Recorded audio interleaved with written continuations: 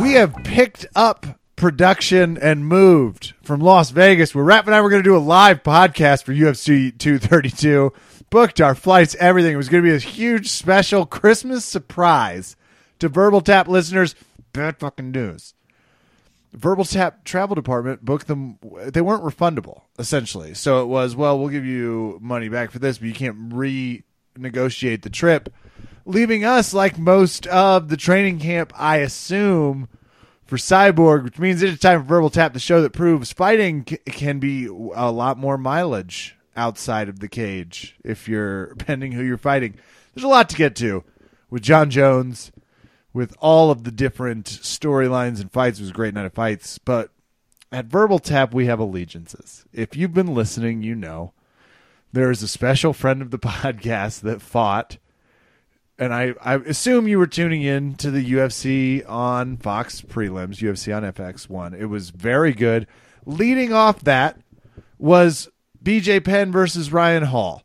And I would like to start by asking our guest tonight, BJ, I mean more like co-host of the podcast, were you or were you not under the impression you were playing by what Raph Esparza, my co-host, called IBJJF rules in tonight's fight? Bro, what happened? I don't know yet. I watched it a lot. I I tried to understand. How's your knee? Bro, I went the wrong way, bro. Yeah. Now, okay. You did.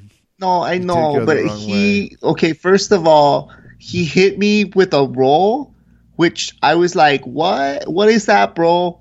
That's not jiu-jitsu. That's not like MMA.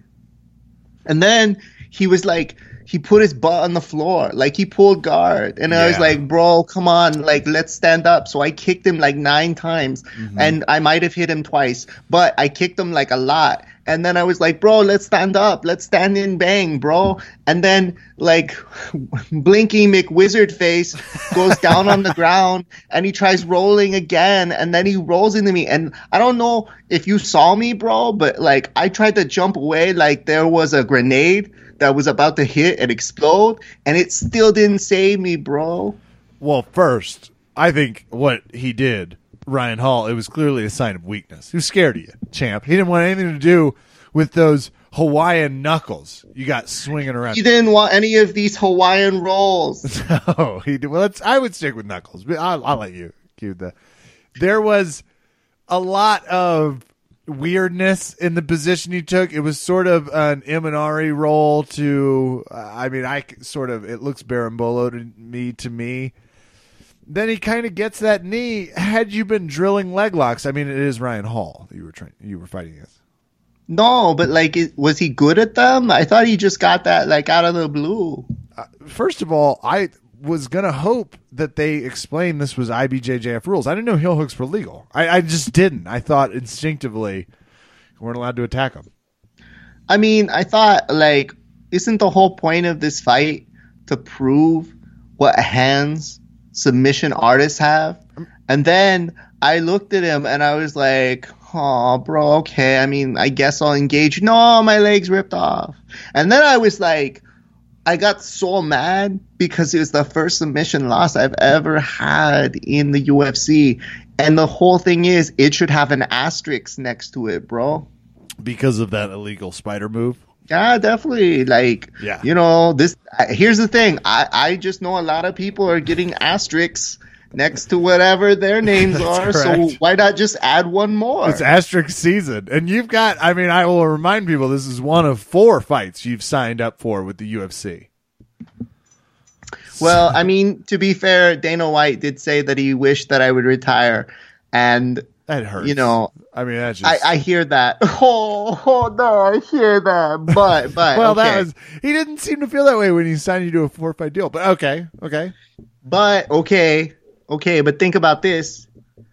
What better way to piss Dana off than to keep me around? You think about that? I can't think of one.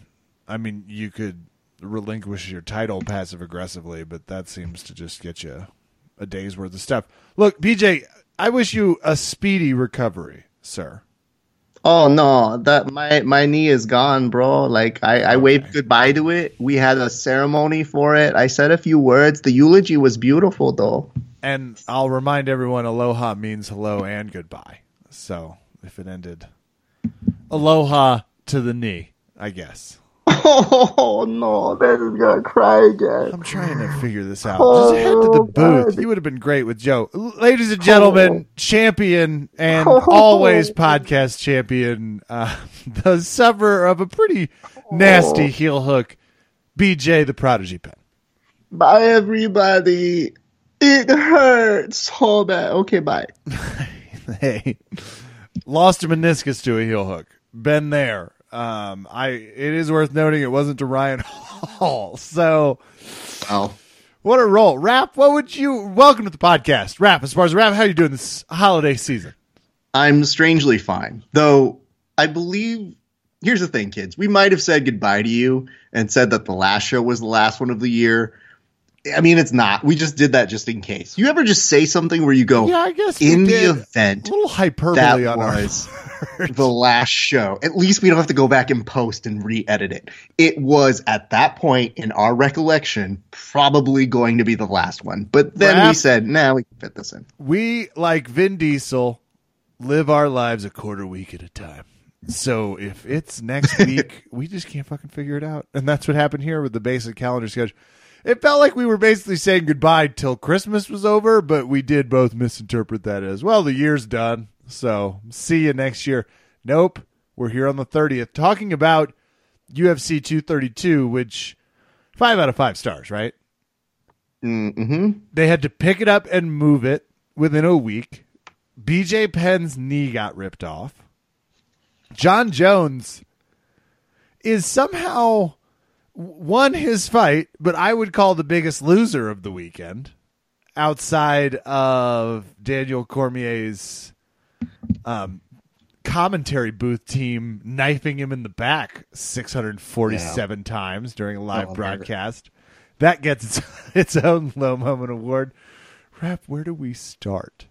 All right, let's start here. We signed off, and we said, see you guys. Coin. And we were very proud of the show that we did. And then we spaced out the shows so that we said, all right, we recorded them in the same day. So we said, why don't we put out one like a couple days later and see what happens? Normally you don't have a sense of urgency like, oh, hey, a fighter might fail a drug test. That really he didn't fail? Like, this isn't it's a reoccur. Oh, anyway, whatever. Or to be a real troll, he might, I don't know, rear end someone who's pregnant because he's on a cocaine bender. Again, But- hypothetically trolling here, Rap. How That's the what I'm fuck doing. were we supposed to know that was going to happen? So then it became like, okay, the real clue to me was when he said he wasn't going to do that WADA testing. And I told Kevin, that doesn't look good. Publish the did. episode now. You did I said said, you were- please make it go right now. You don't normally send desperation texts at like 3 in the afternoon. It was like, Kevin, you got to get that thing up. You just got to get that thing up. And it was it was like, shit. Okay, I feel a genuine tension about John Jones. And the last thing I expected to feel tension about was his drug testing. I thought he was working with USADA, but I guess not. Well, when he said that he wasn't going to do both drug testing, I said to myself, that seems like we're setting ourselves up for something. Now, granted, we did do a coin flip to figure out if he would even make it to the fight. And I'll tell you this much, things were not looking good when the next day we find out, yeah, some fuckery is afoot here, people. And the coin said he would not show up. And I would like to caveat that the coin had a 3 for 7 night in total. Okay. But I believe the coin got this one correct. The coin said John Jones would win and that he wouldn't show up. To the coin's credit and our fault, because you and I are just amateur assholes doing this, Right. we told the coin the fight was in Vegas. We said, is John Jones going to win UFC 232, which at the time was scheduled to be in Las Vegas? It would end up being in Los Angeles, California. By the way, you and I are going to talk about why Los Angeles has more lax rules on steroid we'll get there. users. What is going on with you hippies with your 4th largest economy in the world? Economy some morals into that place. Raph, it's just the city of sin. There was a lot to be said about this fight getting moved, but the coin was right. Jon Jones did not show up in Las Vegas. Verbal Tap fans, this is a great time to tell you about our best friends. Not just good friends. This is the holidays. Let's say what they are. Best friends. NorthSouthJujitsu.com. Free shipping on orders over $80. That's the U.S. and Canada. 30-day money-back guaranteed, and that's a comma. Those are two separate offers. Go to NorthSouthJujitsu.com. Get some sexy underwear for the people that really want the type of sexy underwear that matters. NorthSouthJujitsu.com. This is the holidays. Please don't mess with me about this. Go to NorthSouthJujitsu.com.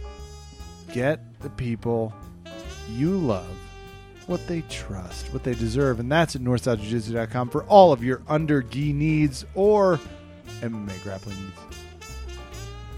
www.provennutrition.com. I know what you're thinking. Kevin, you don't need to say the www. Yes, I do, because I need you to go to provennutrition.com and I need you to enter in Kevin10. I need you to see everything you need before, during, and after exercise. Core can be used as a snack between meals and for any time refreshment. Simply put, Core is perfect for everyone, every day. 100% biodegradable minimal material packaging. One tree is planted for every unit sold. We partner with the American Forest to rebuild wildlife ecosystems. Obviously, they mean we, as in Proven Nutrition, because they're that great. They're amazing. That's what they do. They work with the American Forest. Go to provennutrition.com. Kevin10, Rap10. We love the people we work with. That much was true. So we were accurate. And to be fair, I don't think you and I are fluent in coin yet. And we tried. But the coin was definitely trying to warn us. Something was happening. The coin was saying fuckery is afoot. You're right. And indeed, per your text message, you got to publish that thing. Like, just get it out now. It's a crazy week.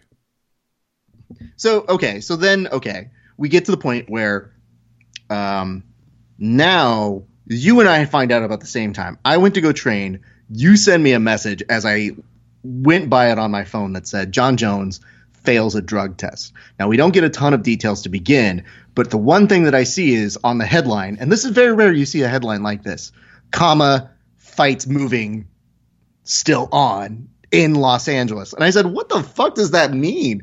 Like, this is unprecedented to us. I've never seen a whole UFC card just get uprooted and moved somewhere else. That's not anything that's ever happened before, at least to my knowledge. Kevin, you? We've had at least a few that have gotten canceled because of venue or licensing discrepancies.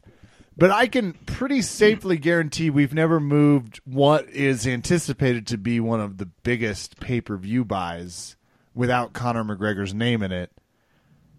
We've never moved one of those. And This isn't a big move. Like, this isn't going from, well, we've decided because we have more Brazilian fighters and we can't get some people visa that we're going to move the fight from Oakland to Brazil. This was a 4-hour drive. Is that how long it is? Yeah.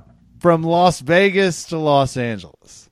This was a desperation move to make sure Jon Jones could fight. And we have done serial season 4. Really should do Jon Jones. We made that joke a few years ago, but the time has come that it's like the evidence is stacking up. We might want to get Congress involved. There are things to be discussed here, and one of them is, why is he sanctioned to fight in Los Angeles? Okay. I got to take a drink of water before I get into this one. You should. If I were your corner man, and I kind of am, I'd be like, woo! I'd have like a constitution. I'd be wiping your brow with it. Just like, look, you got a 1-2 punch in there. You're a waterfall, Raph. You're a waterfall. From the top of your head, this is something the Winklevoss guys say to the Winklevoss. Jackson Wink says he's a waterfall. You are T-Boss, Left Eye, and Chili all at the same time. Go. Do not chase them, but you are a waterfall. Oh, think of that paradox. Ultimate trolling would be someone behind his quarter being like, don't go chasing waterfalls. By the way, that's a legit thing that happened in case you guys aren't really picking that up. That's going to be my song if I fight John Jones, Ref. I'm going to have that as my walkout song to psych him out. All right, here's where we start. So when we find out and many of you know these things, some of you do not. I'm going to try to attempt to fill in as much as I can. All in, I'm just going to try and rip through this in 2 minutes because there's a lot to get through, Kev. I'm going to put on my stopwatch and go. All right, so then we find out that Dana White's like, no, it's not his fucking fault, which is, by the way, the amount of people who have started and ended sentences with, well, this one's John Jones is not his fault sort of deal. And I think to myself, what do you mean it's not his fault? He's the one who didn't know what he was ingesting into his body, or maybe he didn't. But even when he was held at the NCIS whole fucking thing that he had to go to court for, he couldn't provide information and intel on what it is that he did to himself, and people are like, oh, but let's forget that. So let's just assume, for the sake of argument, Kevin, that maybe he didn't put something in his body. Maybe we need to have the UFC send their representative to go on the Joe Rogan podcast, who makes a alarmingly long case study as to why John Jones is innocent in this matter, saying that it's a picogram, which later gets called a pictogram by John Jones, in which not only do they argue that it's basically a grain of salt in an Olympic-sized swimming pool, which is, that's not weird imagery. I don't know what the fuck is. But it gets even weird when Jeff Nowitzki is telling us, hey, I know some of you are saying, how come John Jones tested with these picograms before, but slow your roll? First of all, you're not a scientist. You're a dude who's worked with the FBI, and you do finance shit. So when people say experts are saying, he is citing other experts, granted, who have said that John Jones probably, likely, most likely did not do anything to prohibit performance-enhancing drugs in his own system. Maybe. That's the caveat we get. So every time we hear people saying there are experts who said things, they are quoting this podcast, which is produced by somebody who works for the company. And Joe Rogan as much admits it, says that we only really have one test that we're going off of on this whole scheme of bullshit, while the rest of us are going, wait, I'm sorry, he tested 2 times with picograms, and they didn't bother to tell us that with the whole California State Athletic Commission when they decided to move it to another organization that had already had prior engagement. There was John Jones, and my 2 minutes are up. That still didn't answer every goddamn thing that happened, but I did my best to bring you as much up to speed. Kevin, what are your questions? So he did a little bit of this in the broadcast, and it was terrible when he did it, and it's terrible now. A few days later, the Backstreet Boys just came out with a new song. Okay. Your Honor, I'm going to ask the counsel wraps it up on this one. Yep, please. Sure. So it's called Chances, Raph. And there is way more mathematics involved in this song than you'd normally expect from your boy band. It just really gets into what are the chances you'd be here? It's 2 in 1,000. It's what's X divided by 7? And are those chances? The point being, Mr. Rogan went into a soliloquy about how this was WADA's testing is 200,000% beyond the threshold. Didn't want to do WADA until he got cut. Once the test happened and it came back as a failure, then he was like, well, now I'll do both. And then the statement or spin that they put out was, oh, well, John Jones will be the first athlete to be tested by both because he failed the test. So when people are talking about a picogram, I understand you guys. That is a small amount. And I could understand that it might not have a trace. Now, Kevin, where we go in the rest of this conversation really comes down to this question to you. Do you think John Jones has taken steroids? Yes. Do you think he wittingly or knowingly took the steroids? Oh, yeah. Okay. Oh, yeah. So why do you feel that? Because he failed a fuck ton of tests that said he did. Okay. Don't fail a lot of people. Just so. Just for some strange reason, him consistently. Now, the argument that people are putting forward is saying it's the same test multiple times, which is true. It has come back from that sample on, I believe, January or July something 2017, which was the him and Daniel Cormier fight. here's where it gets weird. So they are explaining that picograms, they had a small amount, I want to say of July this year, and then another amount in August. And yet there was more of those picograms on the December, I think it's 9th or 3rd sample.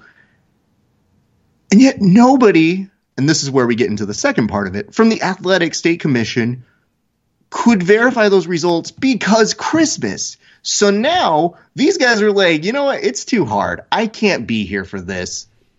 You guys go on. Having said all these things, watching the Joe Rogan podcast, hearing them give a defense on it, still understanding that Jeff, when he's pressed on certain questions, and Joe seemed to himself say, yeah, the fact that it's only based on like one test is problematic, but he understands, and Joe says he doesn't think that he's cheating. And I believe that that's what Joe believes.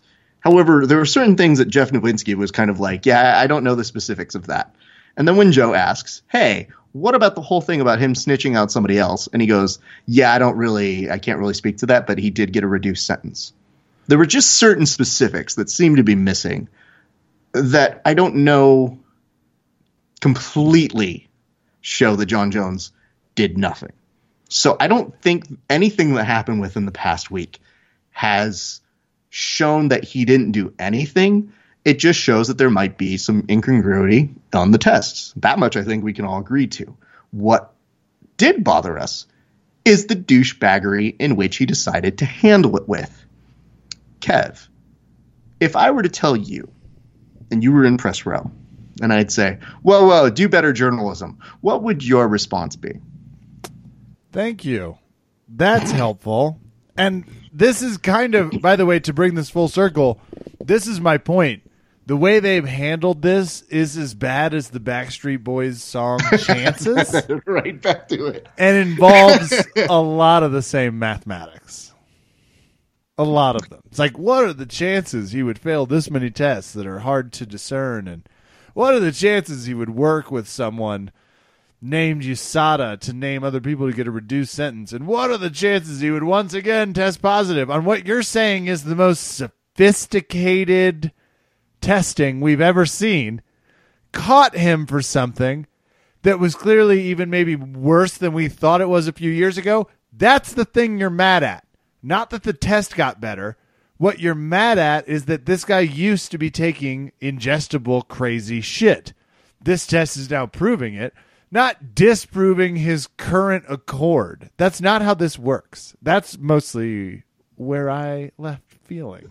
So here's where it gets weird to me. What are the chances? Who read a number of things, who saw him speak. Our thing has always been consistent, which is, oh man, the way he's communicating this is real piss poor.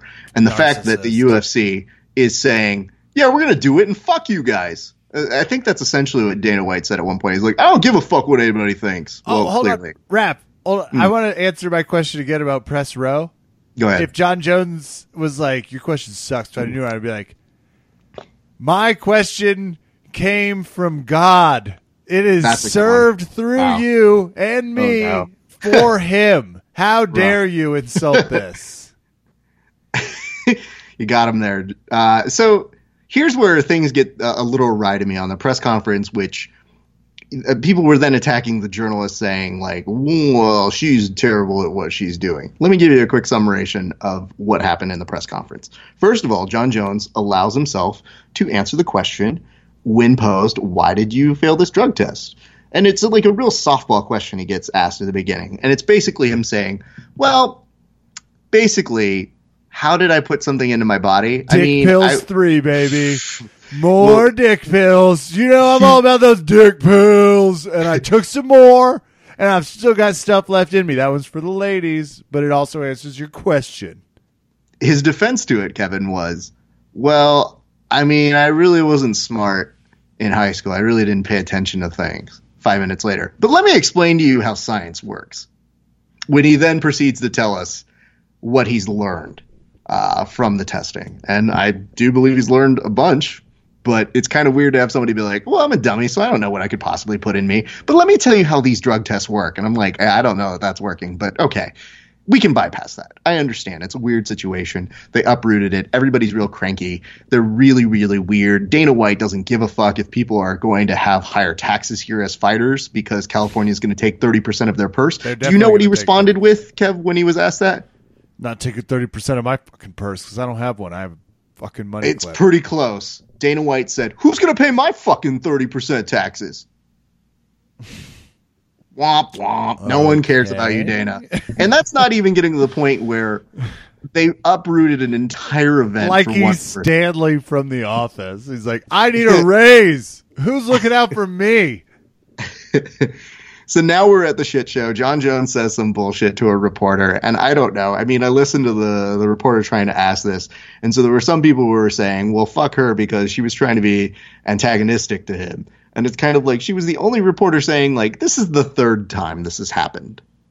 What do you have to say about that, especially when we're talking about you and not these other fighters, which in its own way is kind of a weirdly softball question, which allows him to say, yeah, I understand what you're trying to say. But, I mean, look at these guys. They're all here and they're all champions, A+. But instead, he tells her, do better journalism. Well, he hates it when women ask him tough questions, too. He is a misogynist. I know, among other things, but I can't imagine, and this isn't, I'm not trying to make any terrible predictions because I have no insider information, but Jon Jones is like number one on my list of being like 7 of Jon Jones' ex-lovers say he's aggressive and a horrible person. I'm like, yeah, that checks out. He's mean to women typically, anytime they're near the journalistic. Seems like Holly Holm fucking hates everybody else. But then Dana White chimes in because she puts the question to him and says, well, okay, then Dana, you guys rerouted where this was going to be. And Dana White's like, because we already, and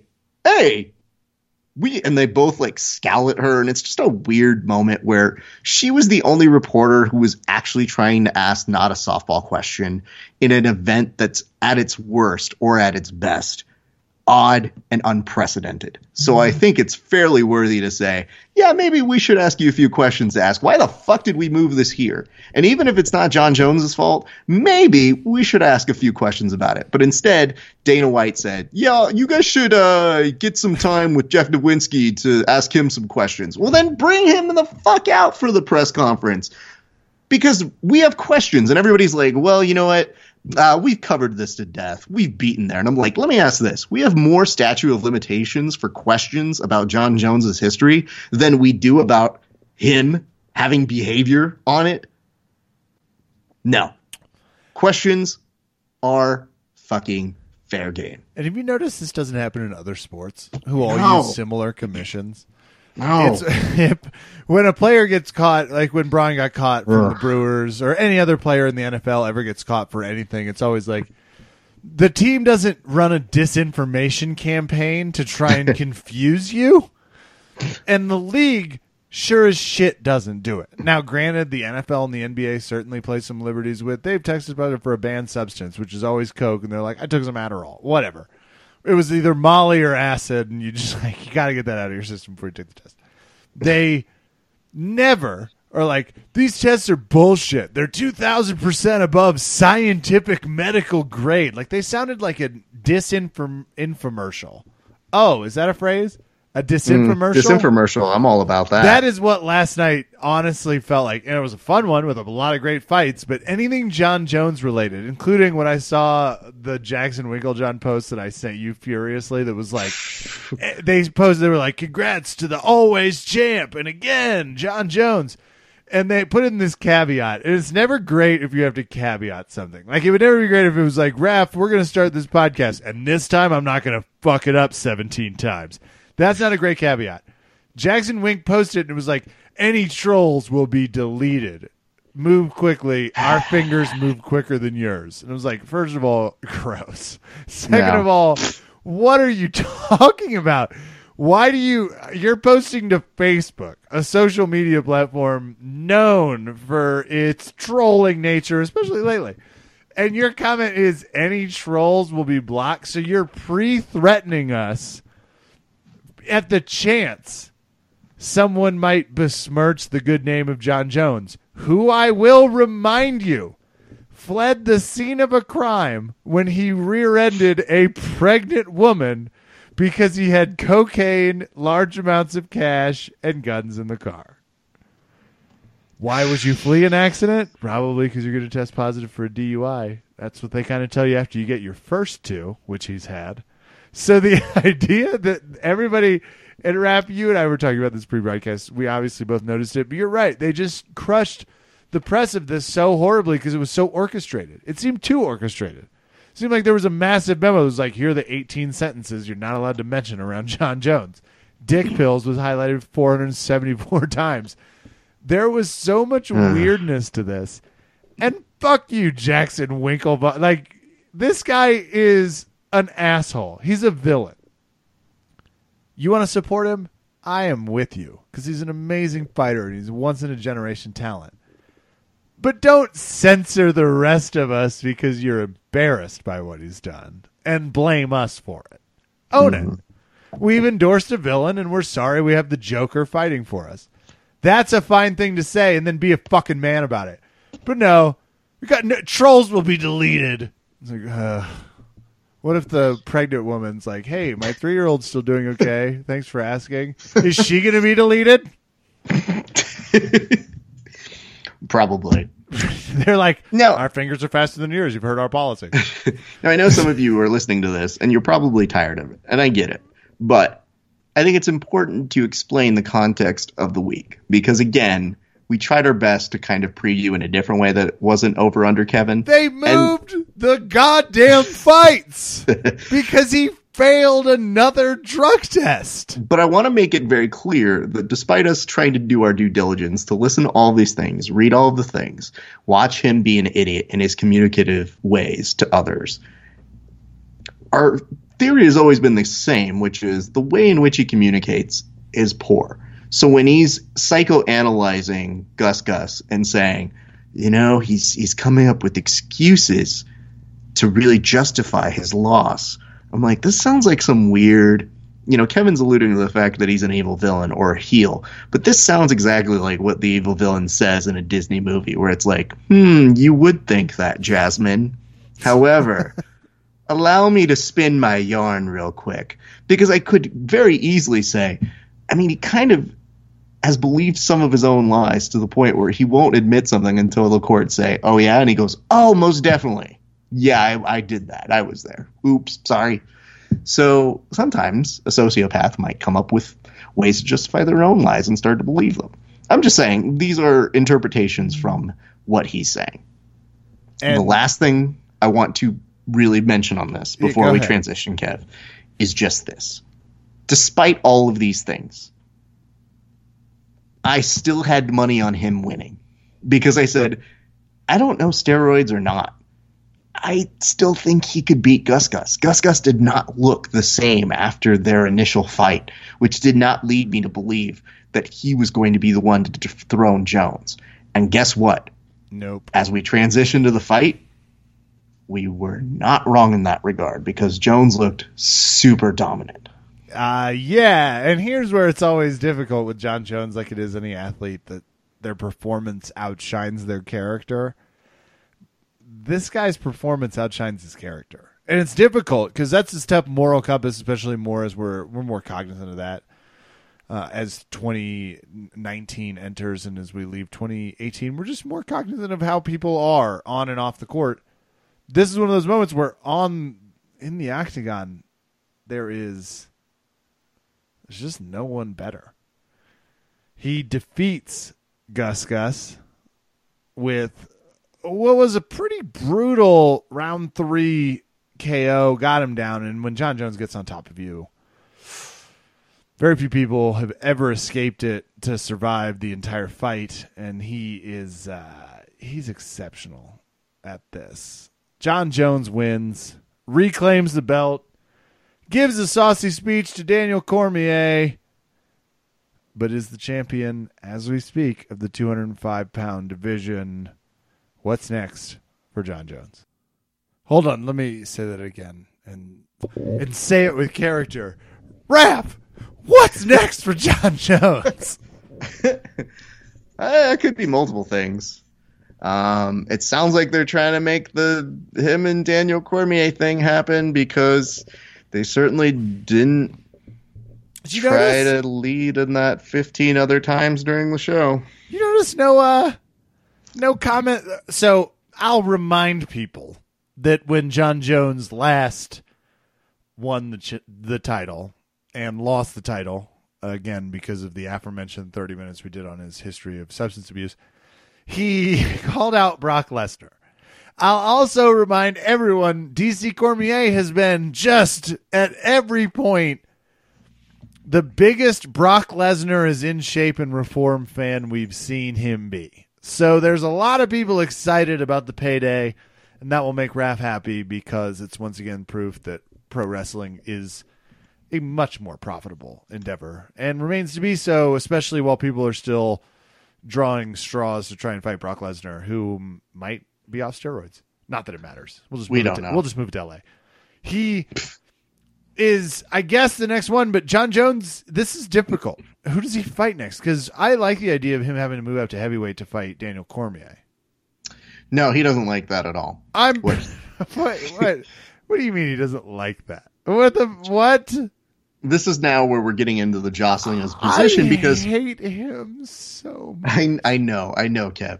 And here's the thing. His defenders are so mad at us still, despite the fact that we literally just mapped out what happened. We did it unfavorably to him, I'm sure, in many ways. I'm telling you guys our interpretation of what we're seeing. And to me, it is entirely possible he did not take something. However, the way in which he has presented that information. No, Raph. We know he took one thing. Well, that's true. We know, and I streamed it 74 times already. Thank you. It's just, I mean, I'll tell you this much, Kev. During the press conference, he did say that could be in his system for as many as 7 years. The dick pills? No, the turnable that came out. I just think it's so John Jones to also be like, by the way, ladies, the dick pills I took will also be in my system until 2022. You know what I'm saying? So if you're interested, because I am clearly the most alpha of males. Well, it's also a nice way of saying, like, well, if I fail any other drug test, it's probably this, and it's probably pulsating again. And I mean, pulsating in your vajayjay. Yeah, to beat John Ralphio, I guess, a little bit. Anyway, guys. Good. I like that. And it's worst segues in the world as we move from John Jones' win over Alexander Gustafsson. And I agree with you. Gustafsson one last thing looked on that. Bad. He just doesn't look very good. He tried, and I think John Jones kicked him in the shin, and then his shin started blowing up. But then he said he had a groin injury, and I was like, where did that come from? All right, dog, I don't know. The one thing I did see, though, Kev, was we were talking about the jostling opposition between him and Daniel Cormier. So Cormier wants the Brock Lesnar fight. Dana White says Brock Lesnar is not off the table. However, Dana White also is kind of sitting there romancing the idea of Daniel Cormier, who he said was dramatic in giving up the light heavyweight title rather than being stripped of it because they had to make this for a title. One of your better tweets in a while, one of your social media posts, you posted, give me 2-1 odds Dana White tops this as a dramatic statement, just in drama in general. Within, what did you give it time? The next 24 hours? I said 30 hours. The next 30 hours? You know, of course, Dana White does not fail me in the least by putting out, what if John Jones fails his drug test tonight at the post presser? And Dana responded, I'll kill myself. Laughter erupts from press around. And then we likened it to, I believe, Lucille Bluth from Arrested Development saying, everything they do is so dramatic and flamboyant. It just makes me want to set myself on fire. And of course, she's talking about the gays, which Tobias is helping protest the Queen Mary, I think. In the debut episode of it. So go watch the pilot episode if you haven't already, people. Anyway, so now the two of them are jostling for position, and the whole thing is this. John Jones is saying, well, Daniel Cormier, of course, you can vacate a title that you never really owned because I was stripped of it. And Daniel Cormier processes like, yeah, but I mean, you were gone. And John Jones says, I've been the champion of this since 2011. It's my era. even though I wasn't here for 3 years, but it's my era. And now we get to the point where they say, well, what about you guys fighting for a third time? And John Jones says, if he wants to fight me, here are my terms. He has to come down to light heavyweight, which is, burn. Because I don't know if you remember a certain towel incident in trying to come down to 205. Why would he go back? He just won the heavyweight double title. He beat the shit out of everybody at 205 except you and your drugged up ass. So that drives me insane. He did say, he said, I don't want to go up to his level. That's his field. That's what he's done. Do I want to take everything away from him? No. I don't want to crush all of his accomplishments in this world. So I'm going to go ahead and let him have that one thing. But in actuality, I think John Jones is saying, like, why would I give him the advantage of being big boy when he clearly had to use a towel and cut, and he's old? I think this is also like a John Jones concession that he really is 205 pounds. Like when he gets heavy, he's not that much, especially, I'm not trying. But then they even said, they go, well, what would you say about 205, like, or, you know, a heavyweight later in life? And he's like, yeah, definitely later. So it's this weird, it's a weird standoff between these two. I feel, Kev, they're going to try and throw a lot of money over at Daniel Cormier to finish at the 205 so that they can go light heavy so that they can promote this trilogy. That's just my initial feeling. The whole point and the reason he moved is because Cain Velasquez was teammate, was the champ. No longer the champ. So no longer makes that sense to move. But I want to transition fights. I want to move from a fight that was a blast, but was kind of a foregone conclusion, to one that shocked the world. Well, you were the one to call it. So this is, if we're talking about things that we were very proud of, we can say that, yes, I called Dana White being dramatic. I called that the coin would help us find a way to do something to get over under Kevin, and that it might warn us of something. You, however, were very, very adamant about Amanda Nunes being too fast for Cyborg. And while I didn't disagree with that, I was afraid of the Cyborg, hey, okay, you guys, I punch you in the face and now you die. Okay, guys, no. Seriously, number one, you're in my heart. Thank you, guys. Well, I would like to act smart here, that I had some sort of advanced understanding. But okay. I believe I got fucking lucky with my prediction after that first swing and a miss from Cyborg. Yeah. Oh, man. So I left feeling stronger about Nunez's chin than I did. Her speed is one thing, and her ability to knock people out is another. But Holly Holm and the last, I forget, I'll have to look at the record, but the last girl that fought Cyborg didn't dominate them. And you believe one thing if you listen to me in this podcast, and it's that I will give up on you in your older age. that I will do. Not for Carlos Condit, as pointed out, he was 34, and I thought he looked amazing. Though we need to talk about how big Chisay looked, and we will in a second. But Nunes at 145 looked just fine. She didn't look small compared to Cyborg, so it did seem like it was the first time Cyborg was actually fighting someone that could knock her out. I believe Amanda Nunes much better than Holly Holm, proven by what she did to Ronda Rousey, whom people just still, there is a respectful element. I'm starting to agree with Ronda Rousey, which makes me nervous. People have forgotten how good she was, and is, I'm sure, but they've forgotten how good she was. No one could touch her. No one. Then Nunes came in and just knocked her out. That's what Nunes did last night, and I have enjoyed the memes. And Amanda Nunes might be one of the worst interviews. Top 3. She's horrible, and she's Brazilian. She probably speaks Portuguese. But every interview kind of goes the same way. I do enjoy her cockiness, though, because it doesn't seem, you know, when you listen to Jameis Winston and it feels like fake cockiness. Sure. It's like, I'm the best. I know I'm the best. They were like, did you see this coming? She's like, yes, absolutely. I predicted this. It's like, you fucking did. You always do. No one can touch her.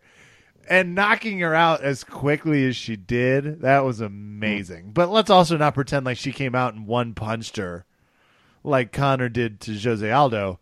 Sure. Cyborg moved in under your premise of must destroy, No. murder. Hold on. Do it right. If you're ever going to do the Cyborg voice, you really got to do it right, which is when she comes into the octagon and she's about to punch you, I am almost certain she still tries with the, hey, okay, you guys, I'm going to punch you now, okay? Oh, I got hit in the face. Oh, hey, guys, not our day. She did. She got knocked onto her face and was like, well, what are you going to do? Move to tomorrow. And here's the nice part about it. Okay, there's a few things that I found out about at the post-presser. Number one, when they asked Dana White, hey, do you think that we need to see a rematch here? My initial thought was, what? And the Fox desk was, what do you guys think? A rematch? And I go, what? Dana White did not actually hold back on this one and goes, yeah, no, I don't think we need one. Thanks, though. And I said, good. I'm glad we're all on the same page. That's rare. When Dana White's initial instincts are correct, that's rare. That's always beautiful. I like it when it happens, though. They asked Amanda Nunes, and they said, well, what do you think? And she just goes like, everybody is so happy. I just want to go out there and, oh, man, I just, maybe take a break. And I was like, good for her. You go take a break. You enjoy yourself. You do your thing. She was distracted by the sound of money being deposited into her bank account that she's struggling to hear what the question was.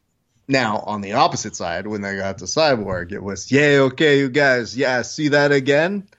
If I get a rematch, that would be good. Okay, thanks. Having said that, Cyborg was very, very, very good about taking the loss in stride. She's been at the fight game a long time. She said it very nicely. She gave all props in the right way. I will say, though, even though she did say all the right things, and she was saying, she was the better woman, she went out there, she imposed her game. I never said I was invincible. Those were some of the highlights of what she said. There was one weird part that I didn't really know how to fully respond to in terms of how to put a tweet out there about this. So I just kind of let it be. But she said, hey, guys, I really wish I could have gotten on the microphone and thanked Cyborg Nation. And I go, wait, why would they give you the microphone? People were asking, like, well, who didn't let you on the microphone? And she goes, somebody. And they go, was it Dana? And she goes, somebody. She wouldn't say who it was. And I thought to myself, does that normally happen? Do we normally go to the person who loses the fight and go, do you have some words to say? Is this like some sort of weird part of a eulogy where you, like at a wake, you open it up to people? Remember they were doing it for a while, especially more frequently until Joe Rogan was like, I don't want to interview concussed fighters. Sure. And I think he dug in the sand because he hasn't in a while. Because you're absolutely bringing up memories of you and I. We'll have to go back to podcast 200 where we're like, what the fuck are they doing shoving a goddamn microphone in people's faces 2 seconds after they get knocked unconscious? And she would qualify as knocked unconscious.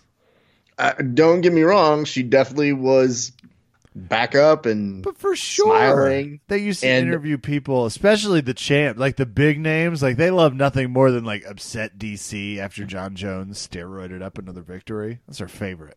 But do you recall a ton of times where specifically they went up to the runner-up, if you would, and said, would you like to thank your fans? And the person goes, oh, thank you. I was so glad you asked. I had some prepared remarks. Never. Rarely. To the point where it's not a norm, and it hasn't been over the last 10 cards. So that was the only thing that kind of stuck out to me where I said, oh, good for her. She's taking it in stride. I don't know about that. I want to give a different shout out to her. Outside of, I want to once again get on more. I want to jockey for better position in the Amanda Nunes bandwagon. Can I get on? I feel like I've deserved a little bit of like shouldering to a better spot. Right. But with the weigh-in, did you see weigh-ins? You normally are watching those because you're a hard worker. This one in particular, her eye makeup. More people need to do this, Ref. Where the hell has this been as a popular thing that people do? One, she looked awesome. Two, scared the shit out of me. I was expecting Cyborg to come in, and I cannot wait to see her acting career next. Vin Diesel, is like, there's the villain in my next 8 movies. Don't overstate the fact that she is toyed with the idea of having a rematch with Ronda or a match with Ronda in the WWE. So in the WWE? Yes. Hate that, but I did hear her. There does seem to be some stoking of the fire to try and get Ronda to come back to MMA, which would just, I want to be strongly in that camp. She definitely did seemingly troll Ronda, who famously, when she lost, ran out with a pillow in front of her face when she went to the car, and that was the way that Cyborg approached the desk for the press conference, with the pillow in front of her face. That seemed a little too conspicuous on the similarities between the two. So, I mean, maybe. Who knows? It's all a show at this point. Brock's in here. He's not in here. He's fighting DC. He's fighting John Jones. Maybe he's going to fight Cyborg. Maybe he's on steroids. Maybe he's on steroids. Oh, my God. Brock Lesnar versus Cyborg? People would... Just saying. There's a Barnum and Bailey sort of element to that. I want to make it very clear to those of you who made the meme, which was that Amanda Nunes made history for being the first man in the octagon. That's my response to you. Yeah, she's a fucking badass, and it's unbelievable to see what she can do with that knockout power. It is. Anyway, so let's go to that next fight, Kev. Yeah, because here's where things get a little sad. This is also where the coin starts to fail us. The coin's going to fail us on Condit, Queen Latifah, and Chad Mendez, though you and I disagreed with the coin. I just wrote disagree next to that one. So I might have disagreed, but I'm giving us both credit. Carlos Condit fought Michael Chiesa. Chiesa? They say Chiesa. Whom apparently used to cut to 155 pounds. Yes, they only mentioned that 45 times. Oh, maybe that's where I heard it. Because they didn't shut the fuck up about it during the entire... In round 2, he pulled off a move on Carlos Condit that was quite impressive. In round 1, they had a beautiful exchange that was once again... It was a reminder of... This is why Carlos Condit's fun to fight. Every time he fights, this shit happens.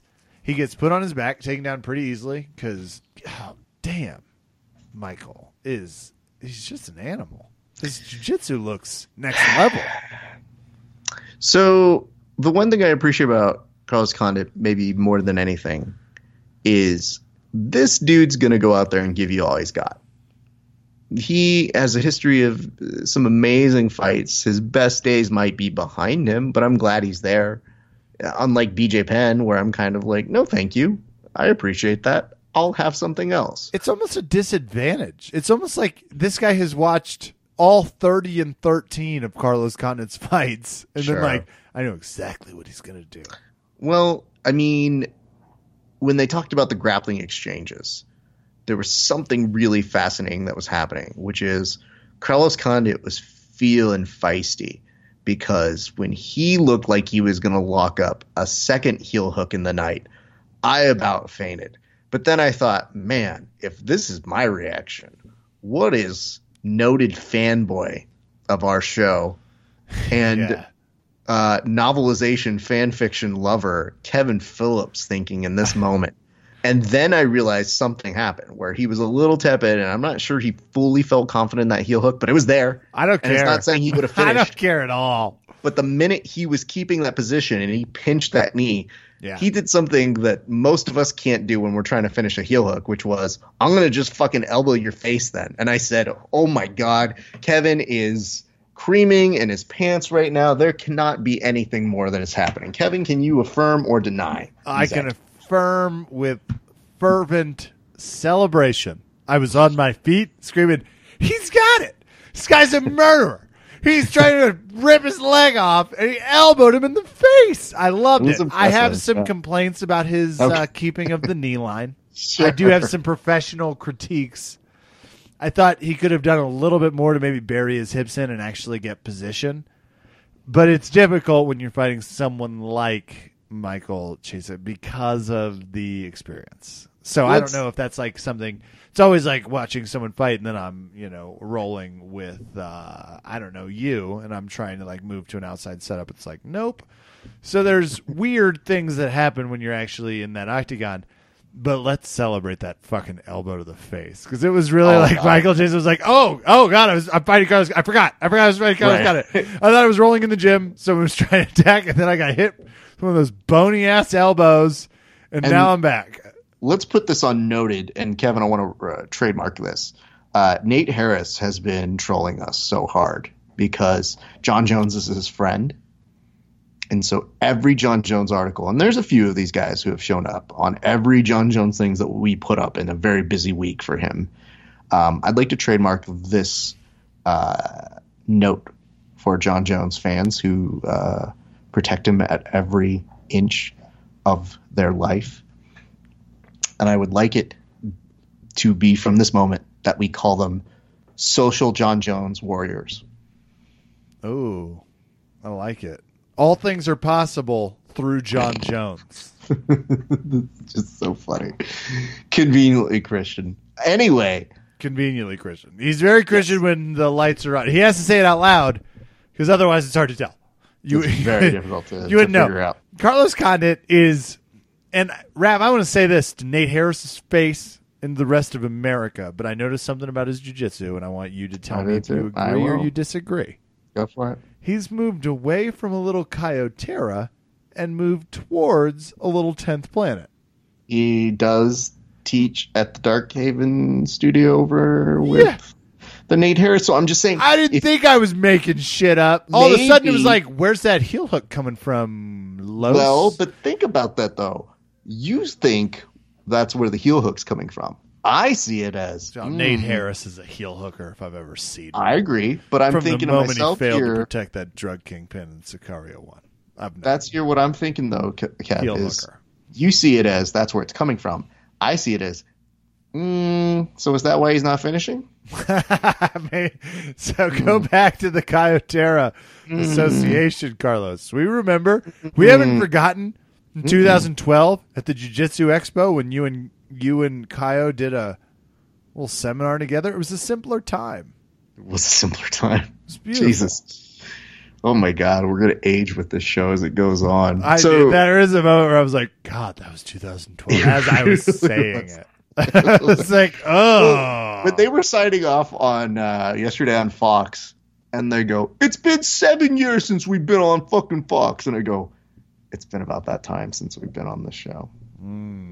Oh God, where's the time gone? Visiting those Buzzsprout statistics. Well, I'll tell you where the time went Saturday, and that's the light heavyweight bout between Queen Latia Latifi and Corey Anderson. You and it's rare that you and I see eye to eye on a fight's interest level.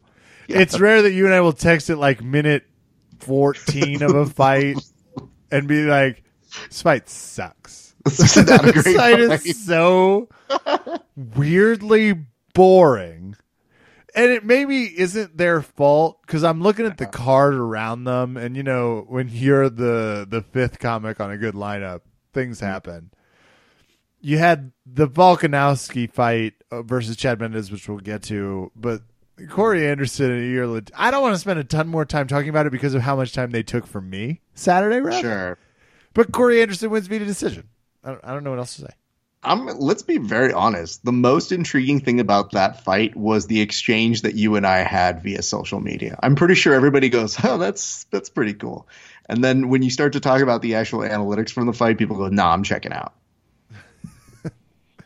Did you post when I messaged you, John Jones, he won, and I was like, somewhere a cocaine dealer just got their wings? 100%. Okay, I told you I was going to post it, and that was not just me testing the water. I wasn't sure if you were just like, that's good. And then, we got great responses to that one on our Instagram. Cool. So it's always funny because Kevin really doesn't know what's happening on the Instagram, so sometimes I have to give him a debriefing that goes, well, today we had a lot of really good responses to this meme.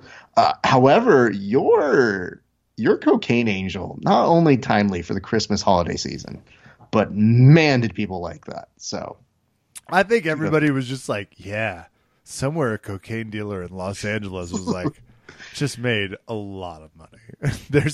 Look, I know certain things, and I know John Jones is not giving up the white pony. That's what I know. He's riding that lightning into 3 to 7 more years of obscurity before. Let's be very clear. When he retires from fighting for reals, WWE.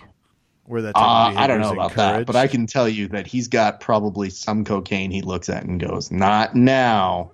He puts it in the freezer. But you wait until I'm retired. I promise you, he doesn't. He doesn't seem to have that bone anywhere in his body. He seems to have a do it now. I'm at a stoplight in Albuquerque next to a Taco John's. I better hit this bump. Excuse me. I think here's an interesting kind of perspective on that, which is when we talk about the communication, and that's where we are experts at.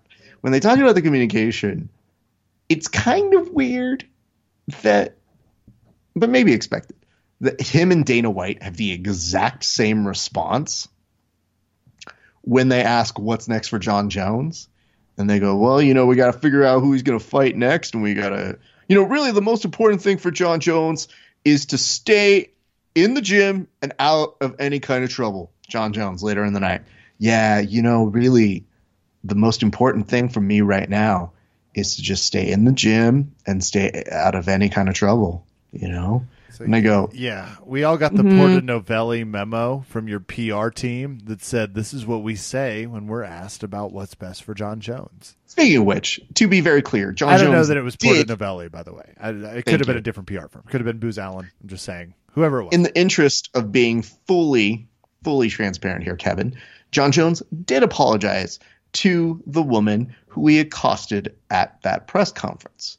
Oh, and Nate Harris was very quick as saying, oh, what a jerk this guy is. And I go, yeah, that doesn't take away what he did.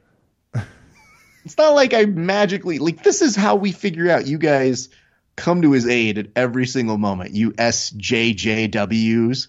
You literally sit there and go, oh, but he apologized in the end to her. Yay, happy story. And it's like, nah, dude, this guy just thought he was. We sentence you to listen to Chances by Backstreet Boys on repeat for the next 24 hours. Let's talk about the fight of the night, because I actually did enjoy this. This was the fight of the night. Performances of the night went out to, I saw Nunez and Ryan Hall, and then, which is super funny to me that John Jones, they were like the fucking travel agent of the night goes to John goddamn Bones Jones for making us all book it out here to L.A. But it went Nunez, Ryan Hall. Fight of the night goes to what you're about to talk about. Yeah. I mean, let's say this. That whole Chad thing, I told you when we were doing the preview show, I said, I really can't go against this Volkanov kid. I was like, I feel like he's got momentum. I know Chad's going to be a tough match. And there were some moments where I go, man, Chad might have this. He's got both hooks, and he's giving this, all right, well, it's not my favorite thing in the world, but, man, he's taking it to him. So it did give us a great fight. And it was a good way to start the tone for the evening. I will say, Chad Mendes, this is a report. Take it for what you will. BJPenn.com and Farah Hanun, whoever, I don't know who that is, but 2on4 Sports is also saying that Chad Mendes allegedly is hanging up the gloves following the loss. He was told that the plan that night was to win-lose. He was going to retire. Oh, so I actually did see a report that he had retired. I thought it had, and maybe this is where it's like, yeah, we do as much work as we can before the podcast. I wasn't sure. I thought it had come from him. Well, I don't think he's fully said it, so we put it on there, and I don't tend to put BJPenn.com articles for a number of reasons. I mean, it's conflict of interest. Former guest. He comes on the show. I think it's not fully transparent to you guys. So I felt like, I don't know, that was one of the articles where I saw the tweets that they were quoting it, and I said, well, at least they have a source this time, so that's good. That is is good. That's hey. Progress. Don't be. I was just gonna say this is better than normal. But I can tell you this much, Kev. The rest of the evening, the Casagano, feel very bad for her. That was terrible to see. I have an update. Yes. She's feeling better. But more. Hold on. More importantly than that, she can see out of her eye. So, two things about this that stuck me out of this story. One, I'm really glad she's okay. Denver, Colorado's own Cat Zingano, by the way. But wants the UFC to revisit its policy on digital penetration. Nope. I already told you how I feel about the phrase digital penetration. But I think she has a point here, which is the basic premise of, hey, if I had gotten stabbed in the eye, which John Jones, big fan of that process. All glory be to God. She feels like she should have gotten similar treatment. And the picture is, you can see like the corner of her eye is very red and the slice on her eyelid. She shut her eye at the exact way. It's a dangerous game they're playing. She's okay, though. Yeah. She can see. It's terrifying. What scares you more? Would you rather get BJ penned out of a ACL or that? Is not either of those an option? Because I don't want it. I saw that eye slice thing, and I have the thing where I don't like putting things in my eyes to begin with. That's why I don't wear contacts. So I'm not okay with any part of that. I think maybe I would go for the blown out knee. Ugh, that's terrible to think. Yeah. Well, I also want to talk. Walt Harris won via decision over Andrei Arlovsky. Whose nose? Yeah, but that fight had some weird scores. Someone scored at 30-27, Arlovsky, and it was like no one won this fight 30-27. Neither fighter won this fight 30-27. But also Peter Yan. Peter Pan. Vicious round 2 knockout. Fun night of fights. We already talked about the BJ fight, which is the first on this one. We did. We skipped that. We're good. Ryan Hall's already we're going to be talking about that fucking finish for the next 2 years, so we're fine on him. I just want to bring up on some of these though on the prelim card because I watched those. Uriah Hall came back from being under pressure for 2 rounds to the point where Joe Rogan was saying, "Yeah, it's not looking good. I mean, he doesn't look. Oh fuck, he just knocked him the fuck out." That's Uriah Hall. Yep. So he has no confidence, but he will fight you. And look out for those spinning back kicks. It was interesting to see that. So, there was that. Did I also want to give spinning back kick. It was kind of like a weird. Oh, here we go. So yes, okay, cool. No, I like it whenever it's terrifying. Yeah, it's pretty rough. Then just to bring up, Nathaniel Wood got a rear naked choke, which was really solid. And Montel Jackson, after coming in a little on the heavier side, did get a Darce, which was set up very beautifully as well. I also really like on the Wikipedia page here, though, that it does say John Jones, 5,000. Everybody got 5,000 except for Amanda Newtons for the co-main and the main. But for John Jones, it says no win bonus. And I thought to myself, that should be bolded and underlined because I could not in my brain see Dana White going, "Yeah, you know who deserves a fucking raise? You do, you fucking piece of shit." It's like, I had to give up my suite at the Bellagio. The suite. Well, between Dana White saying, I mean, listen, Vegas to LA, it's practically the same place. It's no big deal. We had 3,000 people who fucking came from Vegas to Los Angeles. And John Jones going, "Yeah, I went to go get back to the fans. I went out and I just went to thank them. And it was such a transcendent appearance." When the day before he said he was going to give back to them and do something to give back to the fans. And every one of our listeners or viewers on our page responded with, "Wait, he's giving us the cocaine? Or just the good drugs that he takes? We'll take either." And I said, "You degenerates." Of course you would. That's my crowd.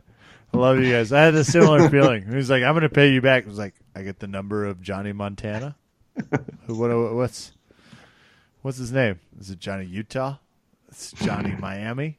It's Johnny something. Give Johnny me his Miami is a name, great John. name. Johnny Miami is definitely a Parks and Recs name for Chris Pratt as an alias for sure. So let's say this, Kev. All things considered, it could have ended worse as an event, but somehow it did magically work out.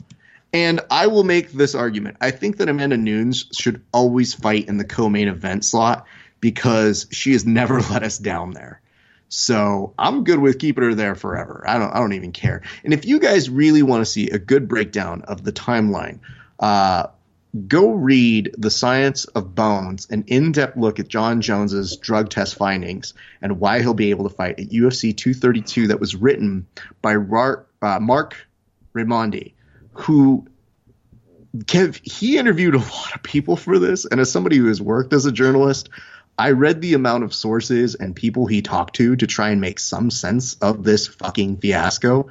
And he did a pretty good job on the timeline, because about Wednesday of last week, all I thought was, can someone give me a chart of John Jones's timeline? Like, I have a timeline for every goddamn Marvel movie there is, but I don't have a chart of John Jones. And while this was not a chart, it was about as close to explaining all of the contextual information about John Jones. I thought Mark did a fantastic job. And, I mean, at the very least, if you're not going to read it because you're tired of us talking about it or other people talking about it or reading about it and you just want to get back to the fights, at the very least, holy fuck, share it, because it was good. I strongly approve, and I actually will look into that. Do you drop me the title one more time? Sure, it is called Stoned and Listening. Go ahead. The Science of Bones, an in-depth look at John Jones's drug test findings, why he'll be able to fight at UFC 232. Awesome.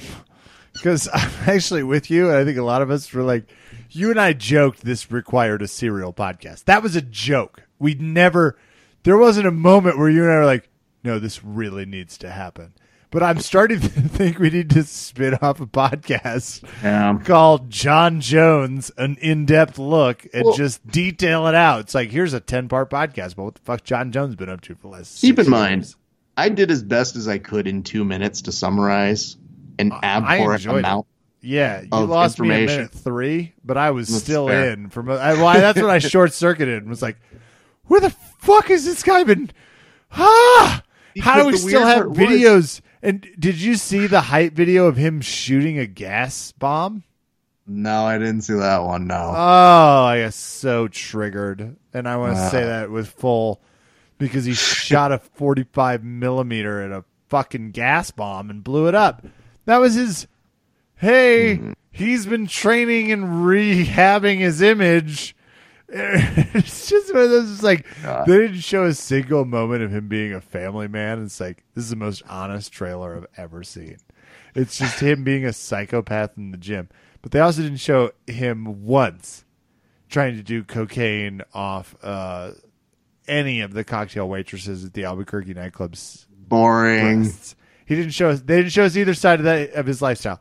They just showed us his most violent tendencies, and one of them is shooting a small caliber handgun at what were effectively small bombs.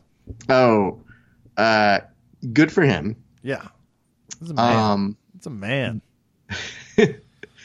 All things through USADA and Dana White. I want to make sure, though, that we didn't bypass this, and I didn't throw this at you. But did you know that GSP was taking the holidays to consider whether he was going to fight again? I did not know that. Yes. Has he let us know? Or how many? Hold on. Boxing Day is on the 26th. Yeah. I mean, I have him on hold. He says he's only got 2 minutes. Cool. Well, fuck yourself, Raph. I'm going to all right. Well, by me. Out and go to put mute on Raph. And I want to thank him because I know it's the junior hockey national tournament going on right now. And that's something Canada takes very seriously. So to take a break from that and have a conversation with us, massively helpful. But he's taking Boxing Day through, I don't know where we are in the Canadian version of these holidays, to tell us if he's going to fight again. Ladies and gentlemen of the Verbal Tap, community, multi-time champion of multi-weights, Georges St. Pierre, host of The Boneyard. How you doing, champ? Yeah. Hello. Ole. I know it's late in the show, so Ole, I'll do it. Ole, this is what we like to call GSP. a surprise drop-in. It is like when Joe Rogan shows up at the Improv in Hollywood, where you did not know you were going to get Joe Rogan, but those of you who stay for whole thing, you get GSP. Well, yeah. I mean, it's similar to that. I ignored 7 of your texts saying, "Can I have question time on the podcast?" And I said I have a tight 5 on USADA. Go ahead. I'd love to hear it. I love that when you chime in forcefully to the podcast. What's going on with USADA? You're good, right? Well, don't forget, GSP was one who campaigned very hard to have clean sport, and look how much that has paid off for all of us. Yes, no? Yes, no.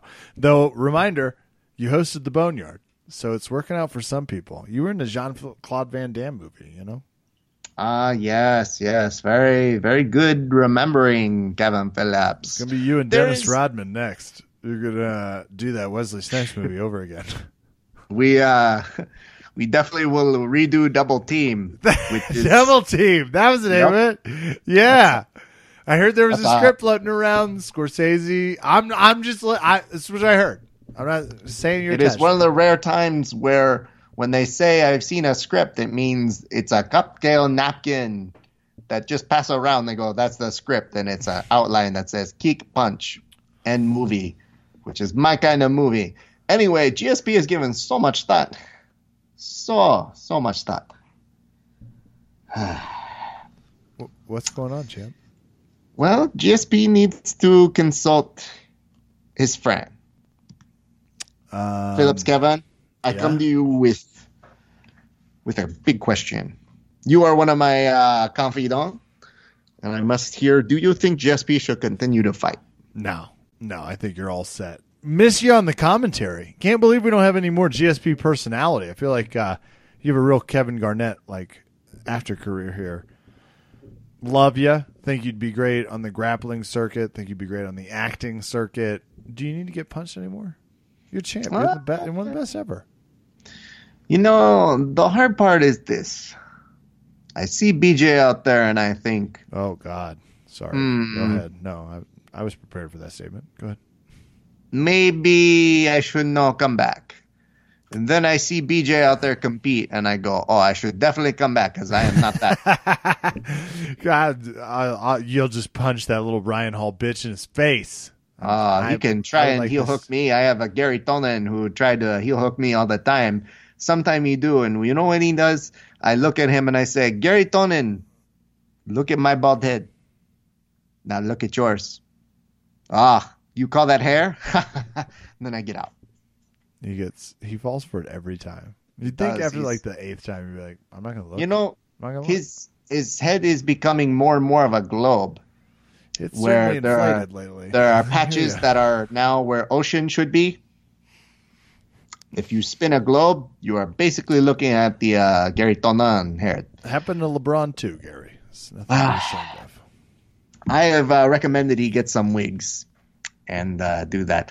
But Kev, you have given me some great thought here. I'm going to take the holiday to celebrate with all my family, and by my family I mean my Dino Bones. Ooh, well, I appreciate you stopping by, Chip, to give us no update at all. That's always nice. No. Okay. If you heard, listening, that was a very good signal as to where I'm going. Yes, no. Kind of thought I was, but okay. Well, you versus Bones, I guess, would be fun. We'll have to agree upon a weight because you fought 205. I would like if we agree upon the amount of steroids. Oh, hey. Boom! GSP Bird. Think of that. Well, verbal tap fans, none other than multi-time champion, 185-pound champion, 100. Hashtag picograms. Picograms. 170 pound. I was like, or as John Jones calls them, pictograms. Oh, zing again. GSP Bird. Ooh, verbal tap fans, Georges St. Pierre. Ole, ole, ole, ole. GSP. is mostly clean. GSP is, of course, joking. He's very clean.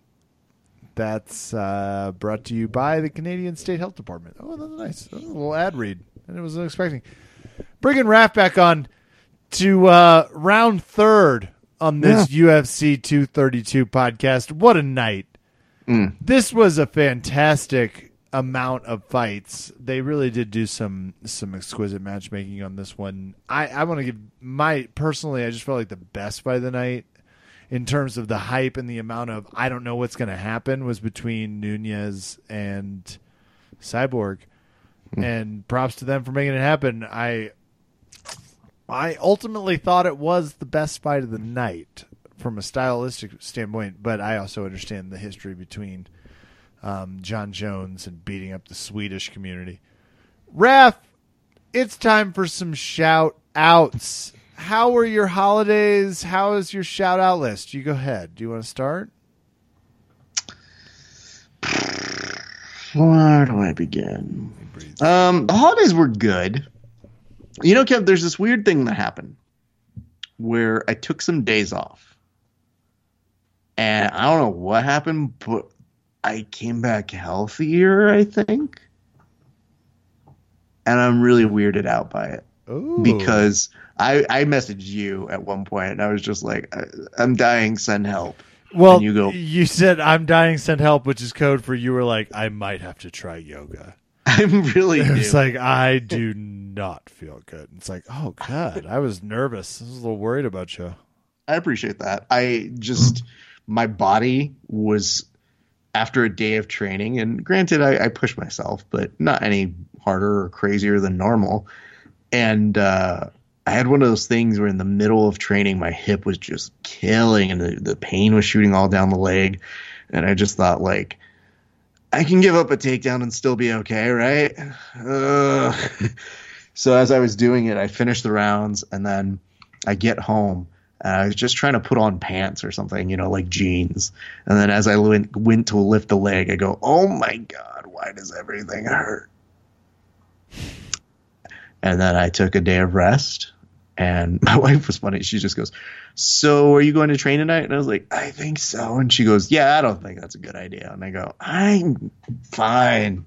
And then I didn't train. And even today, it was like, don't get me wrong, I felt better training today, but my body was still like, you know, you could take another day off. You're okay. So other than that, no, it was great to see the family. I love seeing them. It's very funny to hear when family members or friends are listening to the show or the podcast. So we get lots of very nice notes about the work that we do, which is very strange to me still, because I don't go to Thanksgiving or Christmas or, you know, major family events just to hear people go on about our podcast. But when I do, I go, please say more. What else do you like? What's your favorite segment? I'm going to hit some turkey and stuffing. You tell me. So that was my my holiday. How about yours, sir? It was lovely. I was out with the fam in semi-rural Kansas, just frying turkeys, hanging out with kids. Was able to do a full front flip on the trampoline, Raph. Landed on my feet. Way. Shocking. My two nieces and nephew, just in general. And I felt like there's a little bit of fat shaming going on from them. I was like, wait, why is this crazy? They're like, oh, you can't. I don't think it's they're fat shaming you. I think they're just remembering that a while back you were going through some health issues. It's important to note they were never exposed to that. So they would have no basis of me being like seeing my hand glued onto my hand. Then it is entirely possible. They're like, wow, fatty got hops. They're just super confused. It was like, I could do this. I missed one. I was like, I can do this. So fantastic time out in Kansas with the old Fan Marino. I will be, it looks like, calling the next Blue Corner Absolute MMA grappling tournament out there in Kansas City. Hey! Raph, yeah. Tell the crowd to get ready. But I want to talk to you about what I did. So I've been doing some fitness with my mother when I go back to Kansas, specifically Pilates. Have you done Pilates before? Have you ever done Pilates Not before? really, no. I can't say that I have. Cool. There's a super complicated machine involved. No. There's an extra 5 complicated machine involved. I would call it machine jujitsu with slow stretching. Either way, Anna, it was fantastic. It was great. Anna, damn it. I think it's Ann. Ann, she's not listening to this podcast. But that class at Prairie Life Fitness effing rocked. And she crushes it. This is my second class there now, Ref. I'm in on Pilates. Not wildly, because you have to like find a machine and go for a second thing. And I'm still a little bit more in the yoga camp because of the self-sustained weight nature of it. But I just look forward to those treats. Very good on the joints. Very good on the joints. Love to see the podcast kicking up dust as we round third on the new year. So a shout out to listeners.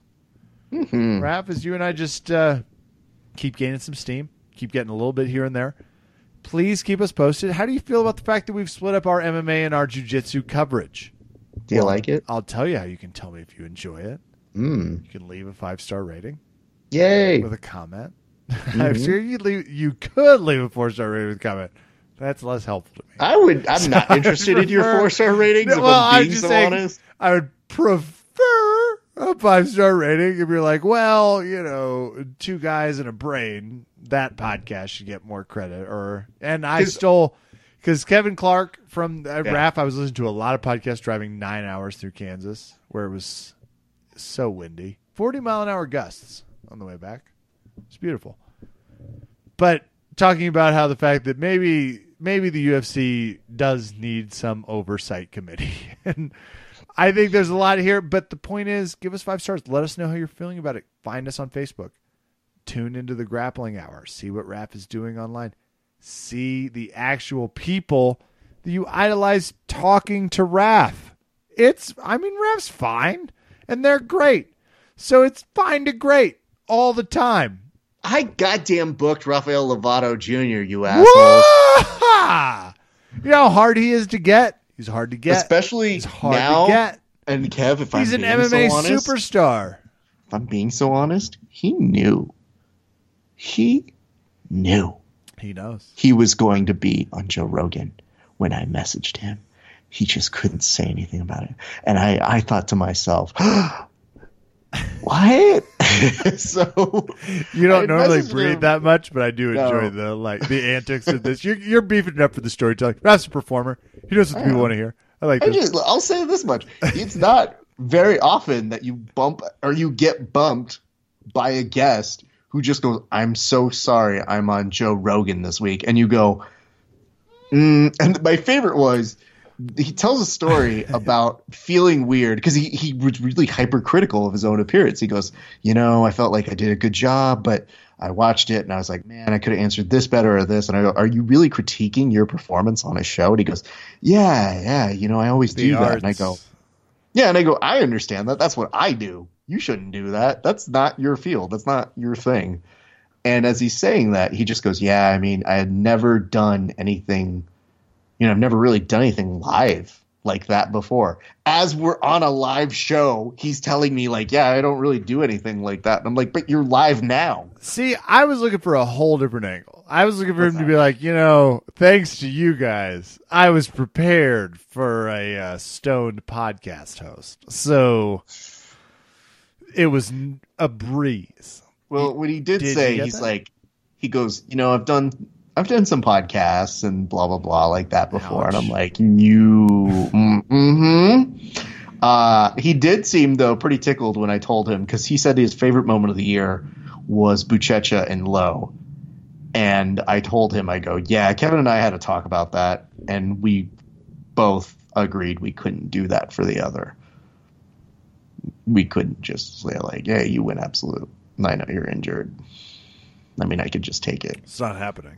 He wouldn't be able to either. He's hyper competitive. I honestly was I was about to go there. It'd be like my body stood up more than yours. And you just look across the aisle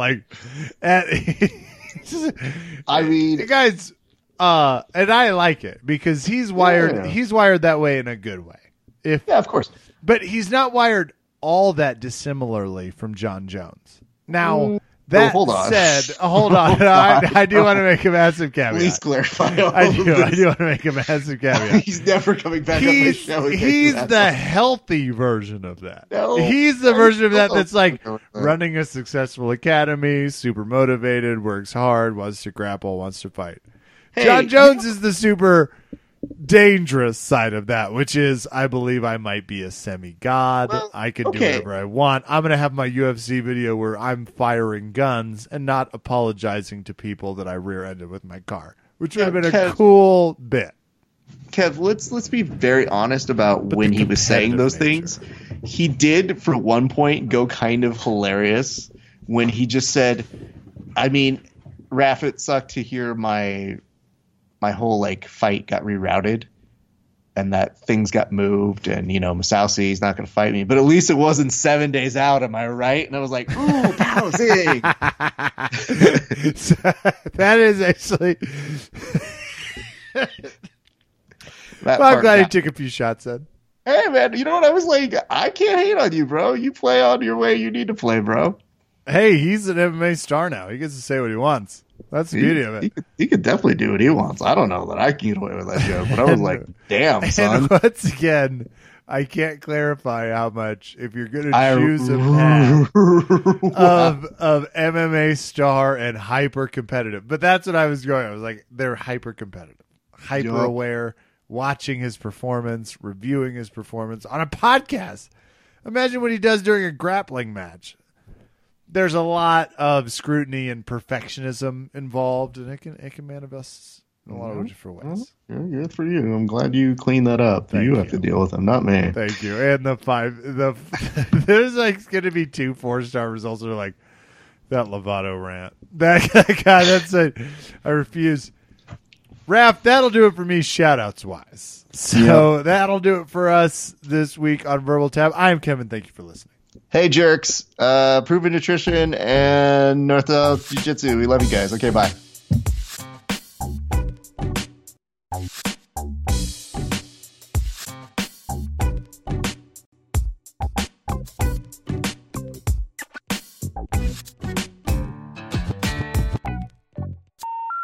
The number you have dialed has been changed.